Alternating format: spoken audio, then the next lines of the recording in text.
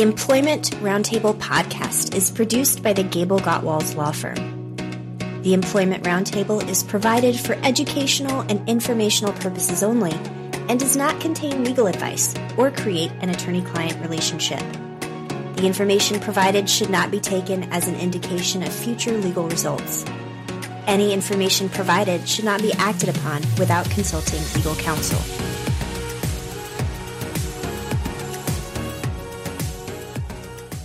Welcome to the Employment Roundtable, where we provide you with the perspectives and information you need to make wise employment decisions for your employees and your organizations.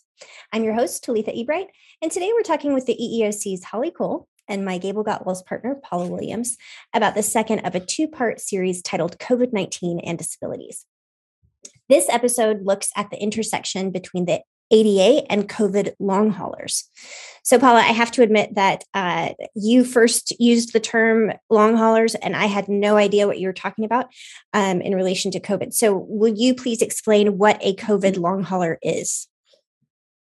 Well, I'm not a doctor, and I think that but you play one on TV. Right. I play one on TV. I play one on this podcast. Well, so a COVID long hauler, I think that definition has evolved and it's really evolving as we see more and more people develop strange symptoms and ongoing symptoms.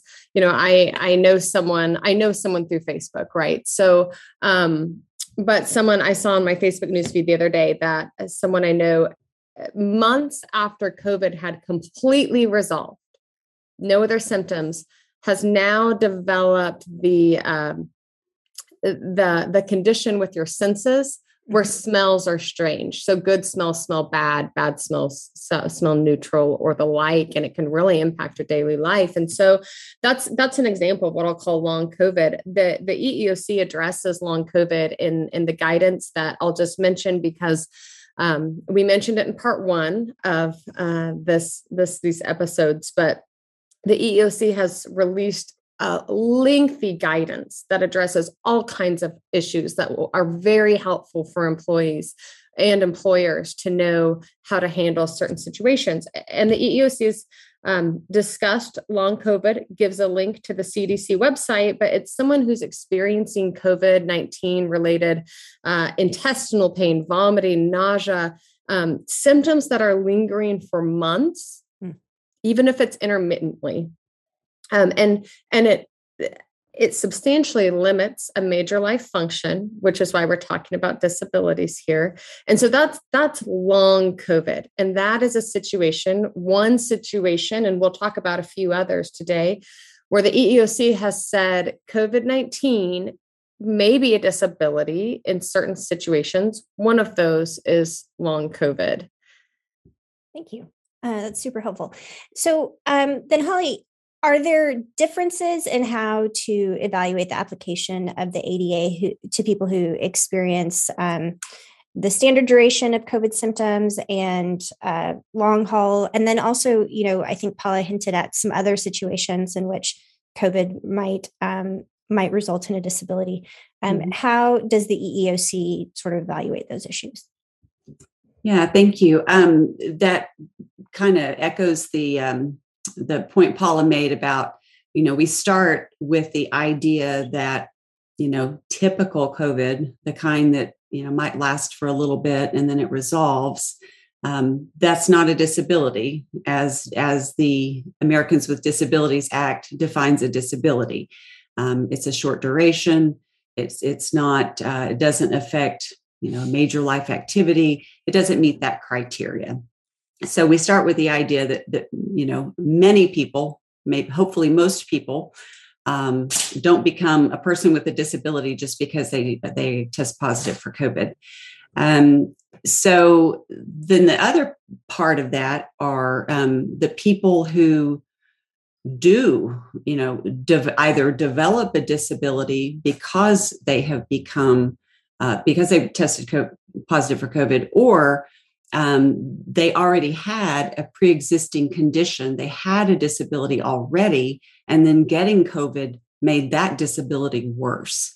So, like Paula mentioned, there are things like sometimes people develop multiple day headaches, migraines, dizziness, brain fog. a lot of gastrointestinal issues that we've seen. Sometimes heart disease can be exacerbated by COVID. So those situations, those would kind of fit that long hauler definition or long COVID definition that we're talking about. But it's that group of people that employers really have to deal with when we're talking about reasonable accommodation issues. Because those are the folks who, one, are going to need an accommodation, and two, entitled to an accommodation in the workplace if that can be done. So that's, employers, I would think, ought to focus on those folks who COVID has really either exacerbated an existing disability or it has become a disability because their conditions is so severe and has not cleared up in a short-term time. And so, I think that leads into the next question then, Paula, which is, how does an employer know whether an employee's COVID experience results in a disability, and whether that be because it's long COVID or because it exacerbates another condition? Yeah. So in this situation, employers are going to follow the same interactive process that they're used to know if any employee has a disability. Now, the interactive process comes into play when the disability is not obvious. So, if someone is missing a limb, then their disability is obvious. But with long COVID and, hey, I'm having heart palpitations, it's not obvious. And so the employer gets to ask for a doctor's input, the employee's doctor's input on what their disability is, how it prevents them from performing their essential job functions, and what accommodations would allow the employee to perform their essential job functions. The employee doesn't get to pick the accommodation. They can certainly ask for a specific accommodation for the employer to consider, and the employer should consider that. And the employer should also consider if there are other accommodations available that can accomplish the same purpose. Now, if I can I talk for a minute about temporary work, Talitha? I would love that. Yes. Okay. So, one of the things that we've seen a lot of is employers who sent workforces to work temporarily from home. And then in times that COVID comes back down, they bring everyone back in. And then we have employees who ask for remote work as an accommodation.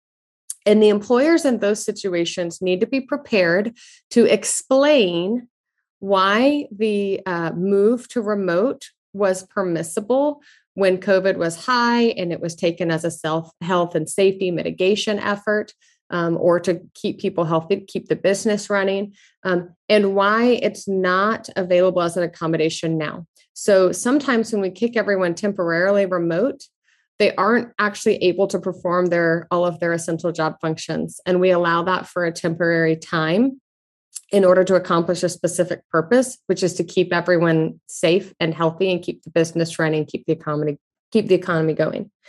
When everyone's pulled back, the employer still needs to consider and evaluate that request. And the employer needs to also evaluate, okay, if I'm not going to allow temporary work, is there another accommodation that accomplishes the same thing? So if I have an employee that's now on oxygen because of COVID, and now they're going to be on oxygen going forward, and they're at a heightened risk for if they contract COVID again, for having a negative outcome, and they request remote work to accommodate a disability. Can we move their office away from others? Can we have them go in an entrance that's different from other employees? And taking a look at their essential job functions. Can they perform their essential job functions remotely? If not, which ones could they not perform? And so it's still the same process. Employers also want to be cautious of how they treat people who have had COVID, and specifically long COVID or conditions that last several months. There's no magic timeline for when it becomes a disability, but the EEOC has used the word several months and has also referenced a few weeks for when it may not be a disability. It's always fact specific. But once an employee, I'm talking a lot, so thank you, but once an employee has that disability, it may resolve. They may not have the disability for life, But you can also have a disability discrimination claim when someone has a record of a disability. So they had a disability at one time and they don't anymore, but you're treating them a certain way, or you're not promoting them, or you demote them, or the like. You treat them differently because of a record of that disability they had. And employers can also draw a regarded as claim. And, Holly's the expert on all this stuff, but a regarded as claim where maybe they don't have long COVID, but you treat them like they do. And so you are still using a disability to make a negative decision in the workplace, even if they don't actually have that condition. They may still have a disability claim. That is awesome. I mean, again, I've learned so much from hearing the two of you today. Particularly, I didn't know anything before about having the disability in the record and how that could be the basis for a discrimination claim. Am I on mute? No, I'm not. Nope. Okay. Sorry. Good. I wanted to, if we have another minute, I wanted to kind of circle back to something that Paula said, just to highlight the importance of the interactive process. That is such a fluid, fact specific process that employers and employees engage in. And that dialogue needs to be open and often. Mm-hmm. You're talking about telework, and many of us are still teleworking. We're here mid-February of 2022, and we're, and I'm still teleworking. And so what is important to keep in mind, and I think we're all becoming more aware of it, is our economy, our workforce, how we do business has evolved out of necessity because of the pandemic. And I'm shocked at how much I can actually get accomplished at my house when my cat's not sitting on my lap, but she just got down. So, so I think it's important for employers not to just take a hard and fast rule that says, oh, no, you have to come back in the workplace. Because they have to step back and go, okay, well, it might be feasible to do this. You've been doing it for 2 years, so it might be okay. So I like that idea of just keeping that dialogue open. And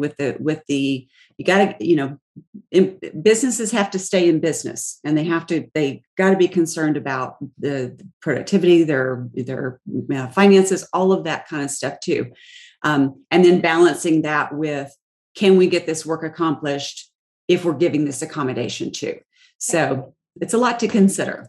It is, but I think the discussion has really highlighted what we've all kind of experienced in the last 2 years, which is that we're probably a lot more flexible than we ever realized we could be, and a lot more able to adjust on the fly to evolving situations. And so just if employers can sort of keep that mentality as they approach these issues with their employees, then it'll be a good thing for everyone. So thank you both for that input and that advice. So once again, thanks very much, Paula and Holly. And thank you to our listeners for tuning into the Employment Roundtable. Please join us next time as we provide an overview about religious discrimination in the workplace. Thank you. All right. Thank you.